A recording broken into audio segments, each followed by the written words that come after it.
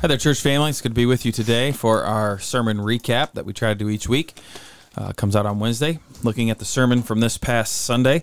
We've been in a series on worship now for a little while, and kind of getting to a little bit more of the practical side of worship, as this week we talked about public worship as we gather as a congregation, kind of asking, what do we do? What does the Bible have for us to do? It took me a while, though, I guess, to work to that point. I talked about that a little more at the end of the sermon. So I did want to get our heads still focused and right on the correct things. But I did ask a question at the beginning of the service about what comes to your mind when you hear the word liturgy. Now, for you gentlemen sitting here with me today, was that a common word for you guys growing up? Dave, maybe?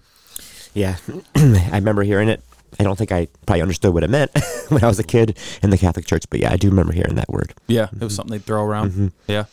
Scott? Nope. No? Spencer? No. No, me neither. Never. I thought of it as Catholic, honestly.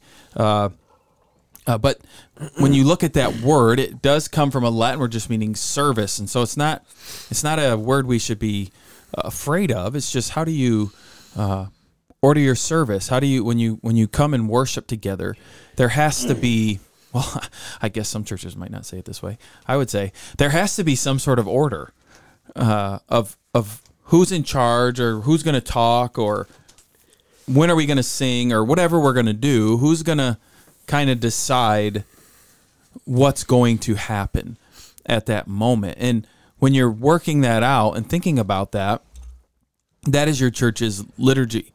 And we get very used to and comfortable with our own church's liturgy to the point to where we know when we're supposed to stand. We know when we're supposed to sit. We know, okay, we're singing next. Like we get comfortable and used to that, so much so that sometimes when you go to a different church, you can feel the uneasiness because you don't know, right? You don't know what is happening or what's going on. You're like, am I going to be here for another 30 minutes? Or is it another hour? I don't know, because I'm not used to this church's liturgy. But it does seem like something people push away from, yet it can't be avoided. I don't know. Do you guys see that at all in churches? Well, I just think that one thing that you said that was extremely helpful is that we have to recognize every church has a liturgy. It might not be spoken or clearly laid out, but everyone in that church has expectations about what's going to happen next, or what are the general components of this service and things like that. But yeah, no, you're right. Like when you go to a different church, it feels strange. It feels abnormal because the liturgy will probably be a little different if you're in a denomination that isn't like a Catholic denomination, like you were saying, Dave, or something like that. An evangelical denomination, it'll be different at every church, especially among Baptist churches. Mm-hmm. Anything else on liturgy there? All right. I just wanted to get that out there because I was afraid I might say that word at some point in the message, and I wanted it to be defined and known. Like, what's he talking about here? You know, where are we going? But there is an importance to how we organize a worship service. It's not something that should be done willy-nilly. Something that's just kind of thrown together. I had mentioned in the sermon that I like to do in small groups when I get the opportunity, when the topic arises, to encourage people to plan out their own order of service. Have you guys ever done that to a group? Scott, have you ever done that with the teens or anything? No. Have you ever done that at all, Spencer? No. I'd be afraid that they would say to not go. Sometimes. What do you mean? I'm just not going to go? Yeah, what's your perfect service? There's not one. That's fine. They can answer that way. It's just, I guess, honest. It's just fine. I just like doing that. I like seeing all the different ones. I've seen many. They don't put a sermon at all. This is the boring part. We're going to do the fun part. Or people who are like, we're not going to do giving, no offering, because that's just corruption. You know, that's just whatever. People always put like their favorite songs. It's like, what songs would you sing? Oh, I love this song, so I'm going to sing this song. You know, we're going to sing this song. And it's very self-centered most often when you have somebody do it. And when you start talking to them about how they have done their service, there isn't much real thought put in of well, what does the Bible say we should do?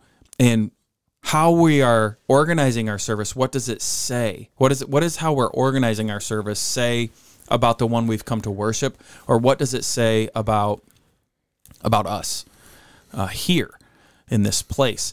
And I think sometimes people think, well, you're just getting too nuanced when you're thinking that. Nobody's coming in and going, wow, they read scripture first and then followed it up with a prayer and then they sang. Like, God is awesome. And I don't think, yeah, okay, I get that. But when we start to not care about it, it's a slippery slope because it is noticed, I think, and seen and then slowly understood by the congregation that there isn't much importance in this. We're just kind of doing things and we don't really know why we're doing things. And the problem is, as time goes by, you start getting rid of things because you're like, I don't even really know why we're doing this or why this is that important. I would say the same with some traditional things. There's some things that we could do in our service that would just be, I'm not going to say scripture says it's bad, but it's just kind of a traditional thing to where all of a sudden we're holding on it so tight. When you ask the question, why do we do this? People are hurt that you're even asking the question. You're like, yeah, but it's not really a biblical mandate. And we can't hold on to this thing that tightly. I think I had heard a story once. Someone was telling me, it was like, this pastor was in this old farm church, and every time they would take Lord's Supper, the pastor would go over and stand in this one part of the sanctuary while the elements were being handed out.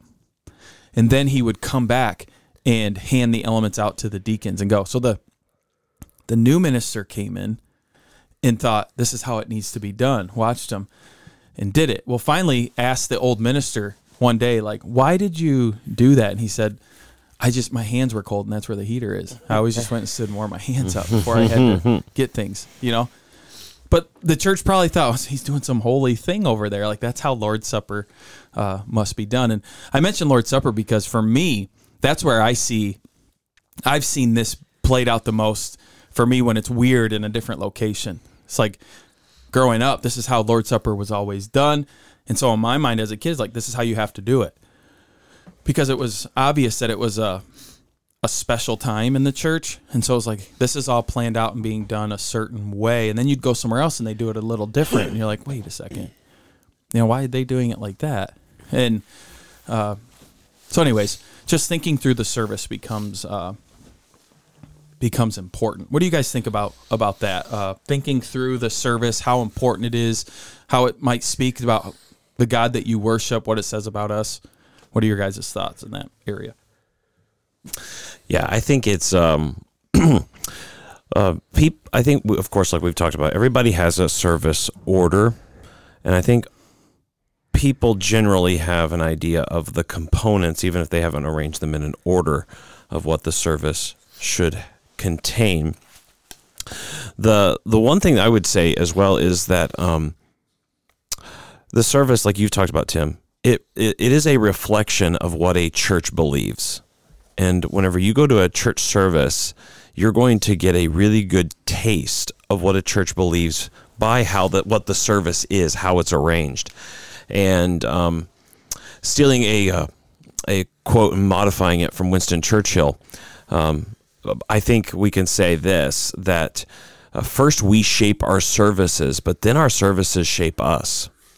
And we don't realize that often, the role in which the worship service is shaping our Christian lives. The way, the rhythms of it, the words that are used, what is used, what's not used, how it's done. All of those things are actually going to have unseen effects, I think, upon people's Christian lives. And it's kind of naive, I think, to think that it's not. So we want to intentionally shape the worship services of the church with scripture reading, with preaching, with the song selection, with the prayers that are prayed, everything, and the attitude and the feel of it, because how you worship is going to impact how you live. And you can't get away from that. And I think that's why it's so important to have the discussion. It doesn't mean there's a one-size-fits-all service order, but it does mean that that you are going to be shaped by what you do in there. I think that sometimes we have this idea that my real Christian life is what I do on my own. And then I'm just here on Sunday mornings as, because if you're really sincere about the Christian life, you'll be really radical in all of the individual elements of the Christian life. And then the corporate stuff is kind of like an extra add-on. But actually the way the Bible works is it's the total opposite. Is what you do corporately has much bigger ramifications for yourself than what you do individually.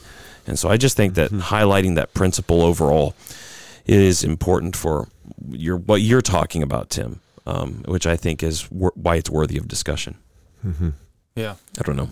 Yeah. No, I think you're right. I think you see a lackadaisical, sadly, in the evangelical world, right? We got away from using that word liturgy or having a service that we would say, quote unquote, is stiff. And so when we look at the Catholic Church or some Lutheran churches, or some high churches, some churches like that, who have services that maybe the priest there or the pastor there isn't planning it on their own necessarily. They have a liturgy that they follow, and we would say it feels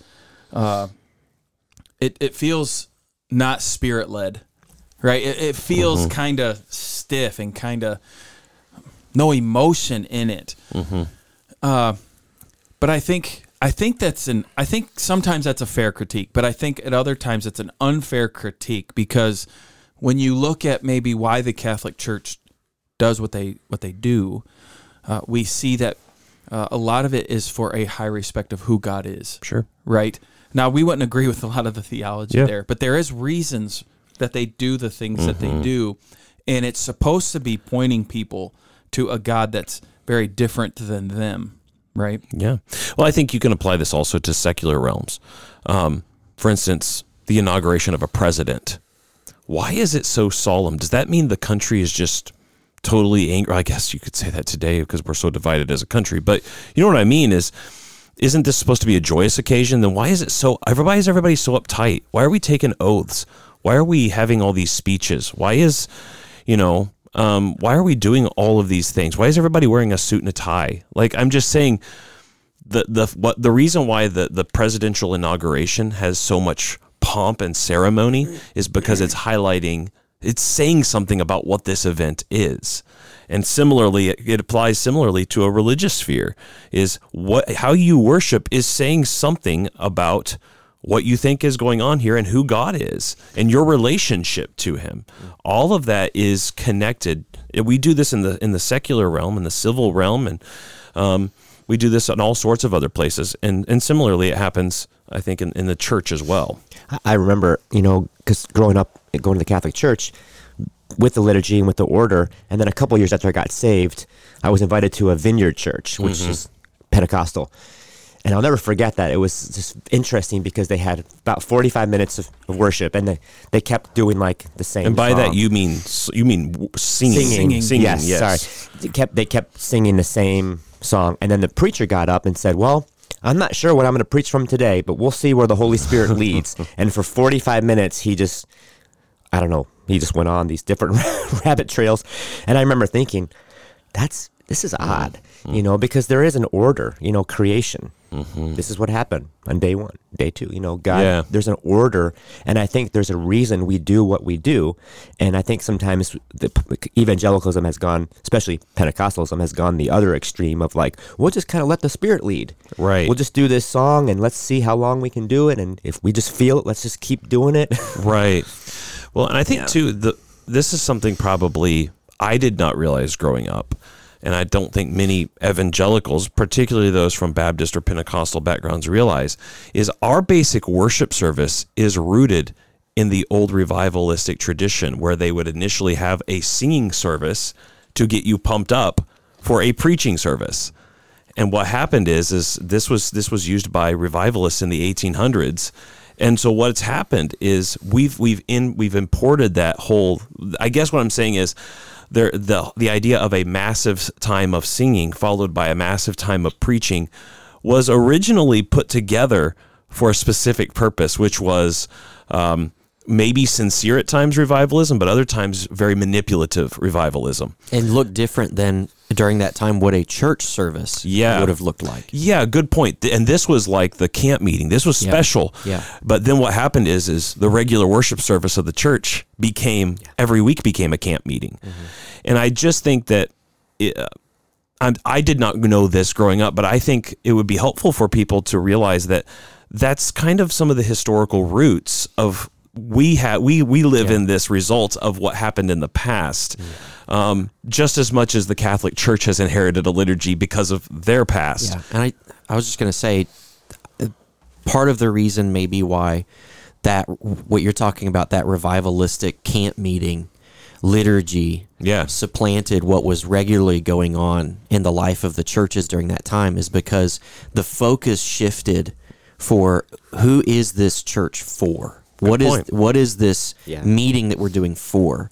The revival meetings were for the unsaved. They wanted to see a result happen, which was the salvation of those who are lost, which is a good motivation. You should want to see that. But church was understood as that's not the primary purpose of this. And so I think even today is if we think about who is church for, like who are we organizing this service for? Mm-hmm. What is it supposed to produce?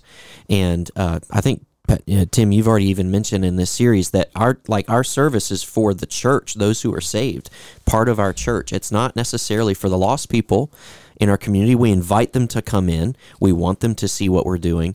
But this is not primarily for lost people. Yeah. And that affects the way you decide to set this up. Uh-huh. And so I just like trying to connect your thought to like, why do we do what we do today? Right. I think that's why a lot of churches do what they do is because they're thinking of their service not for the church who's there, but for the unsaved who are coming in. Which is, again, it's good to be mindful of those people. It's good to address them even every now and again. Try to explain some things that you're doing. But I think that does have a big impact in why you see such a divergence from what was historically done. Some that I was thinking about is, if you think back to, you said this in your sermon, Tim, you said something to the extent of, as long as we know the rules, we have the freedom to excel within those rules. And I mean, I just think of how many church battles and how many church splits and how many quote unquote worship wars would have not happened if there had been an agreed upon liturgy that the church followed and understood this is why we follow that. But there's just not been an understanding. I mean, I know I wasn't trained to think about liturgy in church growing up. I wasn't, even in Bible college, never had one class talk about that. I did in seminary have a class talk about that, but it wasn't even a thought or explained in any sense. But I just think of like, man, how much does it serve to protect the church from itself sometimes to have that? But you need to be able to explain that to people. And that's part of what I think your sermon did on Sunday and was really helpful. Yeah, and this is why I feel this worship series has to be longer than just a couple of messages, is because you really have to start at the beginning to get to understand why do we do what we do, right? Well, it's because of who we worship. It's because how we've been called to come to worship. It's what he's doing when he gathers us together. He gathers us together, not the pastor, right? All these questions need to be answered and need to be in the forefront of our mind. And so, yeah, where you guys went, I'm glad you guys got where you ended up, because that's where I wanted it to go. Is when we look historically at the liturgies throughout time, and we can see where we are today. Scott, I think you nailed it, is we see the slippery slope is when we stop taking worship seriously, all of a sudden we've turned worship into something that's for non-believers, which I think is as far as you can get away. Unless you're going to say, we're coming as Christians not to worship God this morning, but to worship something else. That would be, I guess, as far away as you could get. But we're getting pretty close where it's like, yeah, all of you members, this service isn't really for you. So I need all of you guys to park really far away. Let the main parking be for our guests. And the message is going to be all towards our guests who are here. And we want to make this really nice for our guests. And so you guys, make sure you sit on the outsides. Make sure you sit in the back. Let's let our guests have the prime seats and just be very cautious of all this. And then what happens is, as a pastor, if you're going that route, then your messages are going to become very cautious. Your message is going to be just the key on this, and then you've totally lost why you've come. You've come to worship God first and foremost, not the community, and to gather the saints together, the body of Christ, to worship that God and to hear from God, right, and to grow in Him. And we've sadly got that very twisted to the point now to when you try to bring this stuff up. I've found when you try to bring some of this stuff up to people, they're very combative, because they're very protective of their liturgy. And I understand why. It's what they grew up with. It's what makes them feel good, right? Or whatever it might be. And that's okay. But let's go back to the start. What is worship? How did we get where we are today? Is this right, is what we need to ask. Is this good? And we have to be careful with that. And an example that I would give, this might seem harsh, but when you talk to somebody who's struggling with homosexuality, what is their rebuttal to you? It just feels it feels right. What am I supposed to do about it? It feels right. It just seems to be natural. And as Christians, we would argue and say, you can't base it off of how you're feeling. We have to base it off the Word of God. And God's Word says that is a sinful lifestyle. It's a sinful way to live, right? Or if your kid came home and was like, me and my girlfriend, we're going to move in together. No, you can't do that. It just feels right, Mom and Dad. No, the Bible says something different. Well, it's just so natural. No, we would fight that, right? But when it comes to our worship and our worship styles, as soon as you go to somebody and you say, I don't know if they're good, don't question me and how it feels. I can worship how I want. I worship in spirit. I worship freely. And that really needs to be pushed on all of us, right? On me included, and our church congregation. And I wish other congregations would do the same thing, to ask the question of, why do we do the things we do when we come here? What does the Bible say we should do, right? Then we can talk about, like, is there leeway in some of these areas, right? Is there freedom in these things? Yes, we can have those discussions. But before those discussions even come, let's narrow down what we're doing here, because right now, Dave was talking about some of this, but you guys, what we were just saying, there are some pastors, when we talk about worship service, we're talking about something very different, right? Because they're talking about it for the outside world. I'm not doing that. It's a whole different sphere. Right. This is a little off subject, but I think another component of this too is we also have an idea. Whenever we say, for instance, the worship service is primarily for us to hear from God, and especially directed at the church, the reality is, though, that doesn't mean we're not preaching the gospel. Because the law and the gospel, God's convicting word and God's comforting word, I still have to hear as a believer. And that's the same gospel that I have to hear every week, is the same gospel that my unconverted friend in the same pew next to me needs to hear.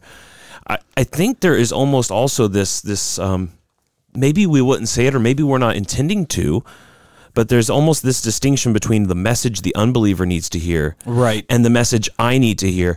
And then that kind of ties into what you mentioned about the confession of sins thing. I'm a believer. Why do I have to come here and talk about sin and confessing? I'm a believer. And what we would say, well, the same gospel that saved you is still the same gospel that forgives your sins every day and will for the rest of your life. So I think that should also comfort people. I guess what I'm saying too is we never get beyond the grace of God as believers. Yeah. We still realize our daily recognition for it. And the same message that God speaks through you to me as a believer is the same message my children need, is the same message that my friend who comes in through the door that doesn't know the Lord needs. He still needs to hear about the cross, the resurrection for us. And it would be foolish for any pastor to organize their service, their singing, everything they're planning on, the message, just for the believer. And the reason for that, let's say that no guests even show up. Right. I can't assume, number one, that everybody in here is a believer, but number two, I know for a fact everybody in here is not a believer, because a lot of our families have children, right?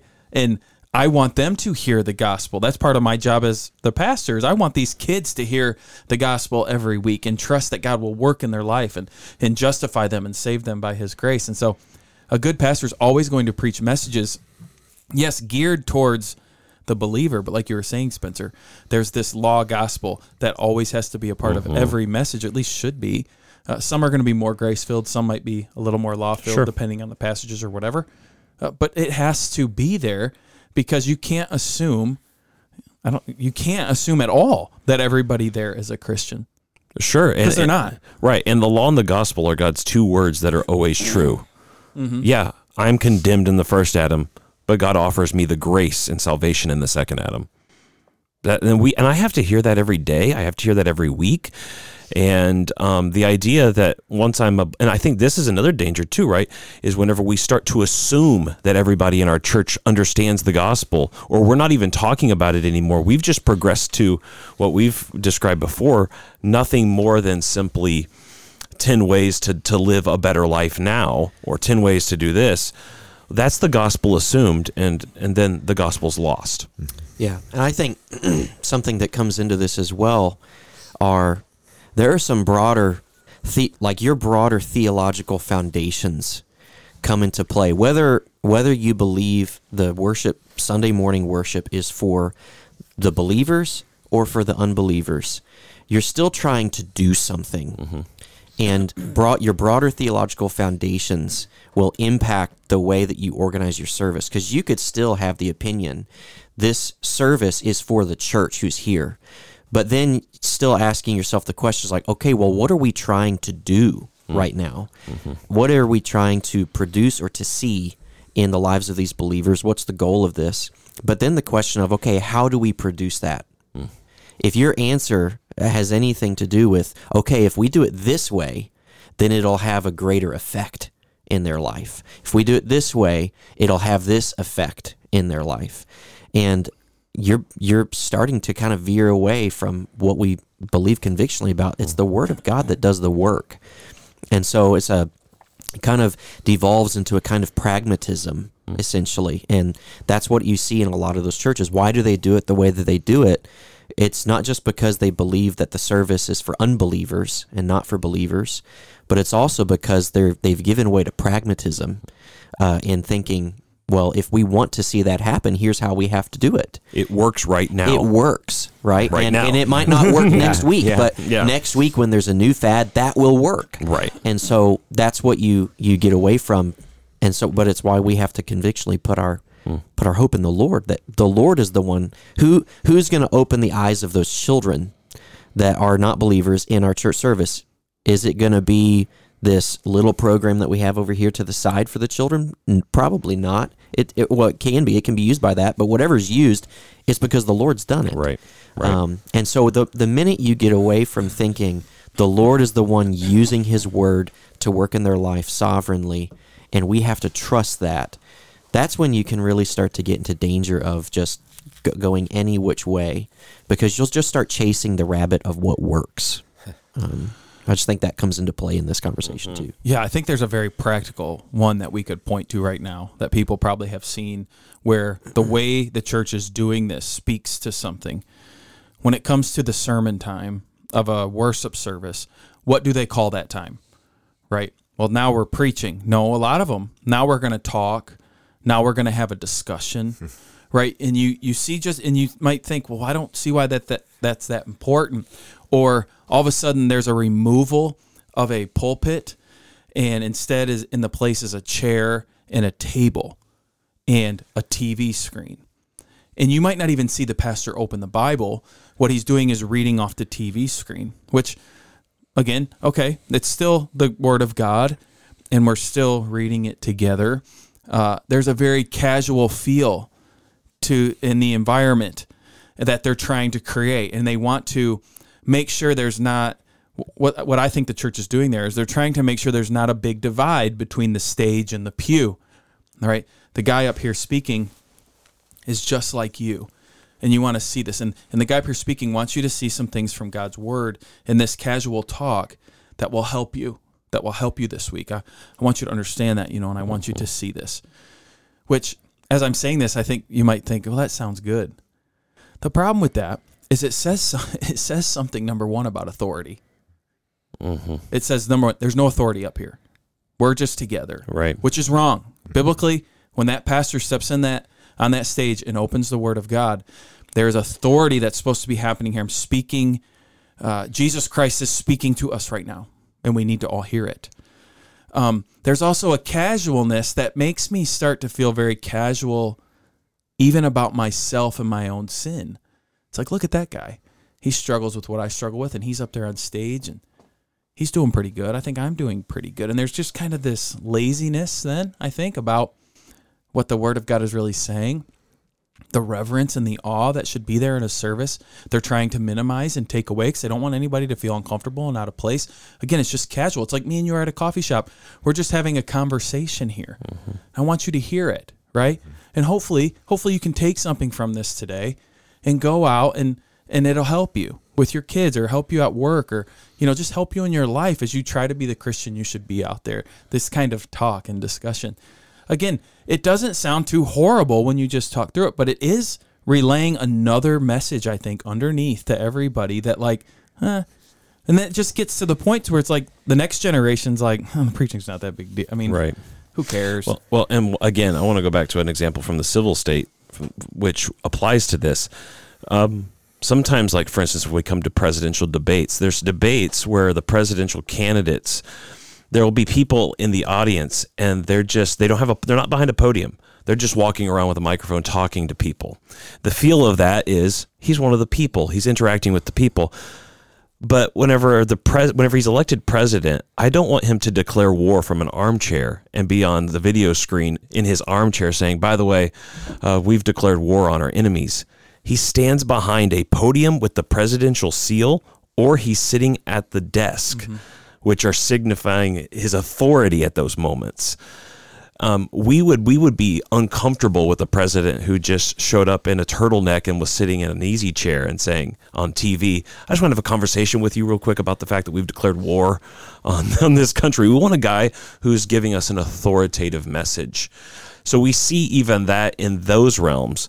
And I think we see that impacts the message. The medium, to a large extent, shapes the message. Absolutely. And that's what you're getting at here is in a church sense, the medium. And some people will say, well, that's not prescribed in the Bible. And then I would say, well, why did you change it then? Why'd you get rid of the pulpit then? Well, they got rid of it for a reason. It wasn't, it's like all of a sudden it's not indifferent anymore. They got rid of it for a reason. And that was so they could lessen the idea of authority and sobriety and seriousness to convey a sense of a conversational element, a more comfortable tone. And I'm not saying there's not a place for that in the Christian life. I like having a cup of coffee with the next person, even if Tim doesn't. But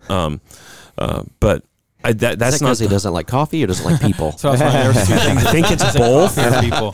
Think it's both.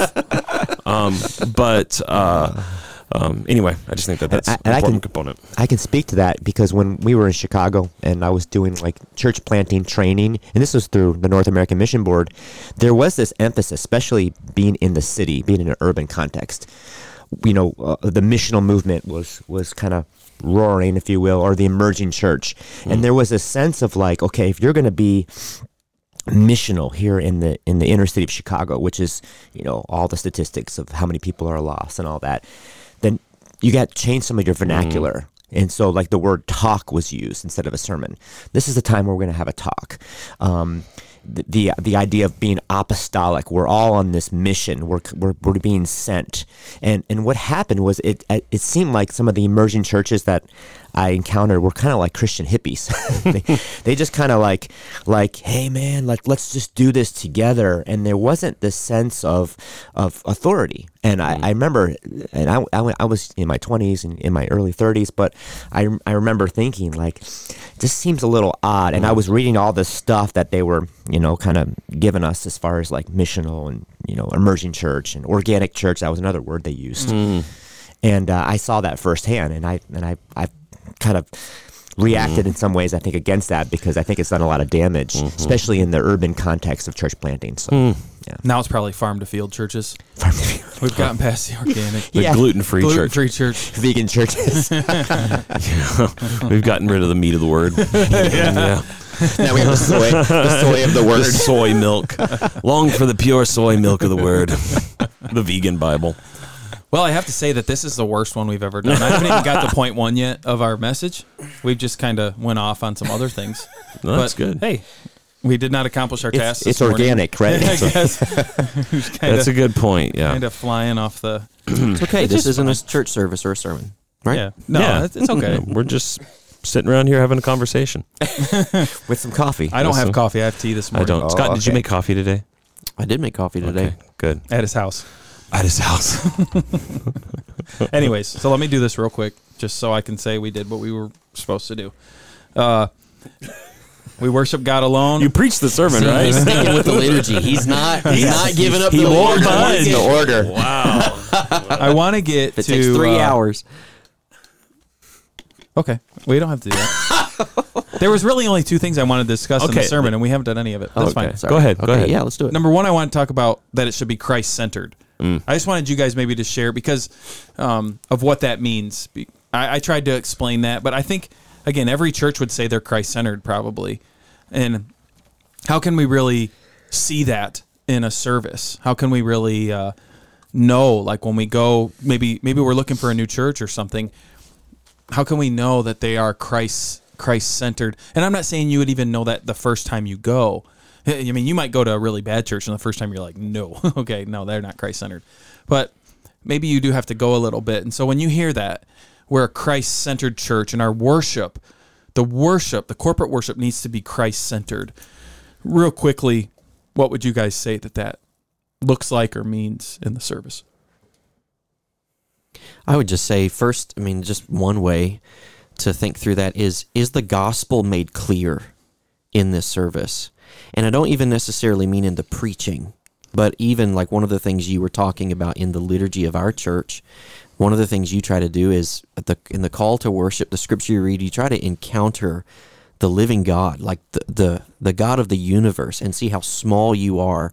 And then our response to that is, have mercy on me, O God. Who am I compared to you? We have a prayer of confession and of repentance and of remembering the gospel. And so it's the liturgy should take you through the gospel, so to speak.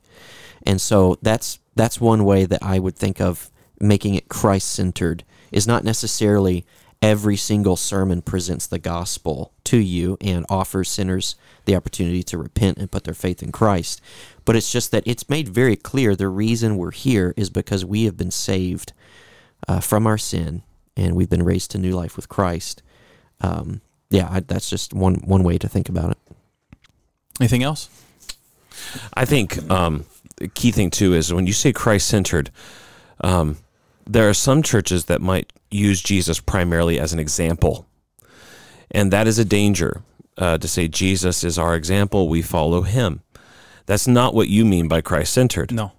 We're talking about Christ for us, in our place, dying, rising. Our mediator. Our mediator, our sacrifice, our Savior. Yeah. And those themes, like words, if you're not hearing words or at least ideas that are pertaining to sin, justification, substitution, propitiation, now you may not hear those exact words, but you should definitely be hearing those ideas every week. And like one of the things that was really good about, this past, for instance, this sermon, right, this past week, right, we had scripture, we had the confession of sin. Dave picked out songs. I think every song was cross-centered. It was, yeah. And it was really good. And I think what that means is that in everything we do, everybody should leave, and overall, the shape of our services should be in the shape of a cross. Mm-hmm. Whenever people leave, they should get that one thing. Like Paul says in Corinthians, when I came among you, brothers, I did not proclaiming, he says, I decided to know nothing among you except Jesus Christ and him crucified. So Paul is saying, there is more that I could talk to you about, but if there's the only one thing I get to tell you about, and he's writing to believers, we're going to talk about Jesus Christ, and we're going to talk about him crucified for us. Mm-hmm. So we may miss everything else, but we're not going to miss that. And I think that's one of the ways in which, and that's also, though, going to create a culture in your church. If you have people that are coming to church realizing they're sinners and realizing that even as believers, we're frail and weak, and we need God's mercy every day, that's going to produce humility and love and a spirit of freedom. But if you're coming and people are feeling, if people are leaving either despairing or they're leaving prideful, that could be a sign of a legalistic church, because the law either drives us to despair or it drives us to really big pride because we think we can do it, at least for a little while. And so I think the gospel will then create a church culture that is not perfect, but it's going to gradually transform those who hear it. I mean, our worship needs to be Trinitarian, right? And I think you can notice that when you go to a service. Who are we worshiping? We're worshiping God. We're worshiping God alone, Him alone. We are able to do that through Jesus Christ, the Son, who's fully God and fully man. But that's why we get to approach God this morning in worship, is because of the works of Christ that He's now done in our life as well, right? That He's given us. And we do it by the power of the Holy Spirit. And so we pray that the Spirit would work in our lives as we're here, right? And so as we sing songs, we do it again through Christ to the Father. And I think that's a good way to see, is this a Christ-centered worship service? Is asking also, is it Trinitarian? You know, is it being done correctly in that way? Is just, I think, a good thing to look at. I like that too. Yeah, I think that's important. The other thing I wanted to get to was the actual parts of the service, because that's where we're headed, and we'll break some of these. We'll break some of these down. But I read a decent section from the Baptist Confession of Faith, 1689. It was paragraph 22. Or no, chapter 22, I'm sorry, paragraphs 1 through 5, where they talk about a worship service and what should be a part of a worship service. And it talks about prayer as part of a worship. There in paragraph 5, it said the reading of the scriptures, preaching, hearing of the word of God, teaching, admonishing one another, psalms, hymns, and spiritual songs, singing with grace in our hearts to the Lord. Also the administration of baptism, Lord's Supper, are all parts of religious worship of God to be performed in obedience to Him with understanding, faith, reverence, godly fear. And then it said, moreover, solemn humiliation with fastings, thanksgivings upon special occasions ought to be used in holy and religious manner. Because the question is then practically, what do we do? And what should we do when we come here together? And so when you look historically, that our Baptist Confession laid some things out. And I think it was, Spencer, what was it? The dialogue. Remember I showed you that website? Oh, the OPC? Yeah, the Orthodox Presbyterian Church, otherwise known, there's a joke they play, the only perfect church. Oh, really? That's a joke. Yeah. Orthodox. Sounds like something they'd say. Yeah. But they're not alone in this idea of a dialogue in a worship service, and that the parts of the service show the dialogue. And so in looking at the Baptist Confession of Faith and what's part of the service there, you can see that these elements are a part of the service that our forefathers and our faith, the Baptist faith, they held to too in their worship service. And so you have a call to worship, where we do that by reading a passage of Scripture to call us to worship. This is God speaking to us through His Word. We have other public readings of the Word. Again, God speaking to us. The preaching of the Word is God speaking to us. Lord's Supper and baptism, which we'll be looking at the next couple weeks. This is visually God speaking to us through these acts that He's given us to do and be a part of and hold to. And then the benediction, the blessing, the closing. Usually it's a prayer, asking God, to be true to His promises, His steadfast love, to continue as we leave this place, for boldness to watch over us, right? Which is, again, most of that is God speaking to us, we would say. How we respond then is through public prayer, which should be a part of a service, congregational singing, which needs to be a part of a service, public confession, where we not just which confession of sin is something we're called to do, even to each other, to confess sins one to another. And that's where they would pull this, is like the way to confess sins one to another is in congregational worship when you're together. But also, I think of that as confession of, we've confessed our sins, but our confession to our Lord and Savior Jesus, right? Where this is why we're here together, because of what he's done and who he is. But then also, we see scripturally a response of giving, of offerings back to God. We see that as well in Scripture. And so these are things that need to be a part of the service, very pointedly. And again, there's ways that can play out in different, I'm sure we'll talk about that in the coming weeks. But if you're going to be faithful according to the Bible, these simple elements are what we do, right? We preach, we pray, we sing, we give. What am I missing? And Lord's Supper and baptism. We baptize and we take of Lord's Supper. It's not too complicated, right? And I think we have to be careful with that, of making it too complicated. And Dave, I think you could speak to this. Worship is way more complicated than it needs to be, isn't it? Because of computers, all the sound that's needed, everything. And that's the stuff that, like, you pull your hair out because it's so frustrating. And when you look at it, really, when you step back and look at it, you're like, we don't really have to have this. Yeah. But it's what everybody's getting mad at, right? It's what everybody's frustrated about. Yeah. And maybe we're frustrated because God never told us that we have to do all this stuff. And not only that, I mean, it makes it more difficult on other churches that have less. I mean, we've been very blessed here at MMBC to have a lot of those things. But like, one of the things that we prayed for during our missionary highlight was Outpost Community Church, one of our church partners, who needs a worship leader right now. And I wonder, like, I'm not saying this is specifically on them, but like, I've been in the place before of planting a church where we need a worship leader, and how much more difficult is that made trying to find that when the form of worship and of singing that you're trying to get to is made more complicated by expectations that aren't necessarily necessities. Yeah, and that's interesting how you say that, right? And you said it when we prayed. They need a worship leader. And it's like, no, they don't. They don't need it.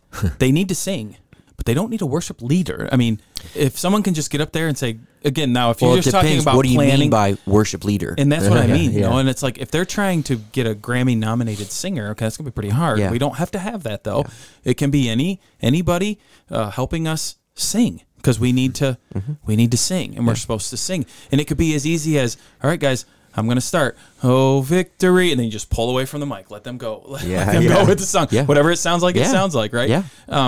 But just that thought of, like, we need this. I don't know if we do need it to be faithful and to honor God this morning. That was my whole point. Yeah, right. It's like, what do you actually need? Right?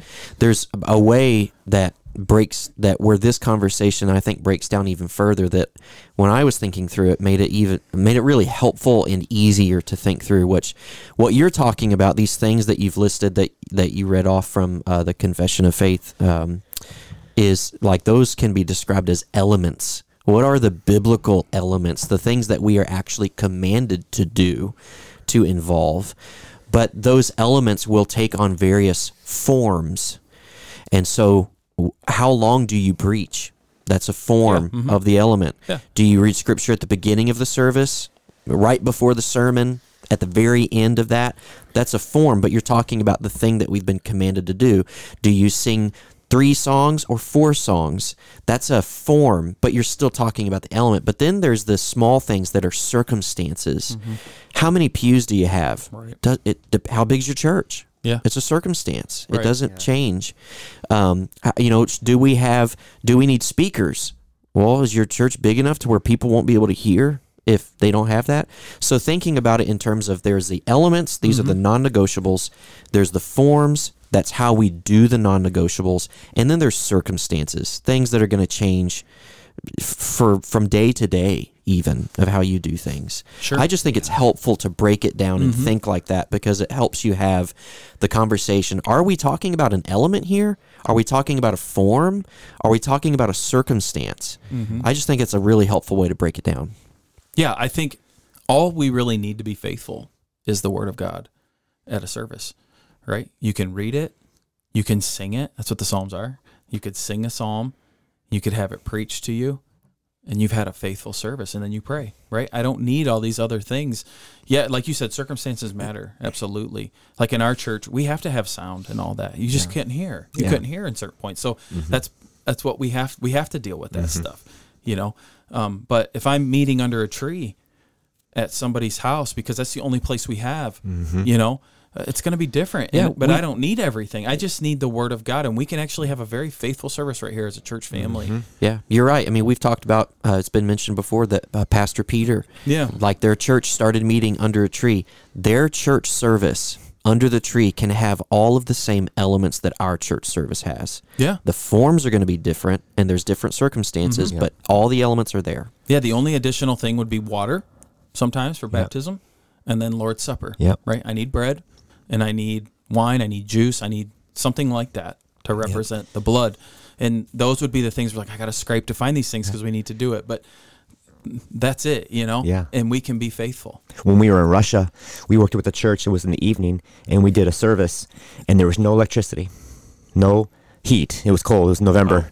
And we had candlelight, and I led song. I led singing on my acoustic guitar without any music. And it was in Russian and English. And it was like just amazing. It was just simple. And it was just like being together and just these Russian believers, and they were from Uzbekistan and Kazakhstan or whatever, and just all worshiping together. And it was nothing, no pizzazz. Right. Just simple, stripped down, pure. And faithful.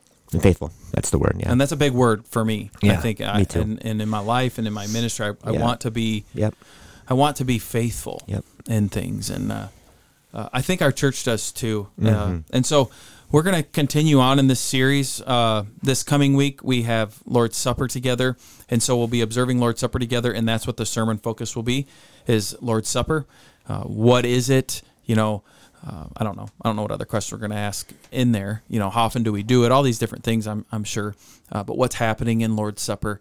So I hope you'll be here because we don't get the opportunity, I guess, to preach on Lord's Supper a ton.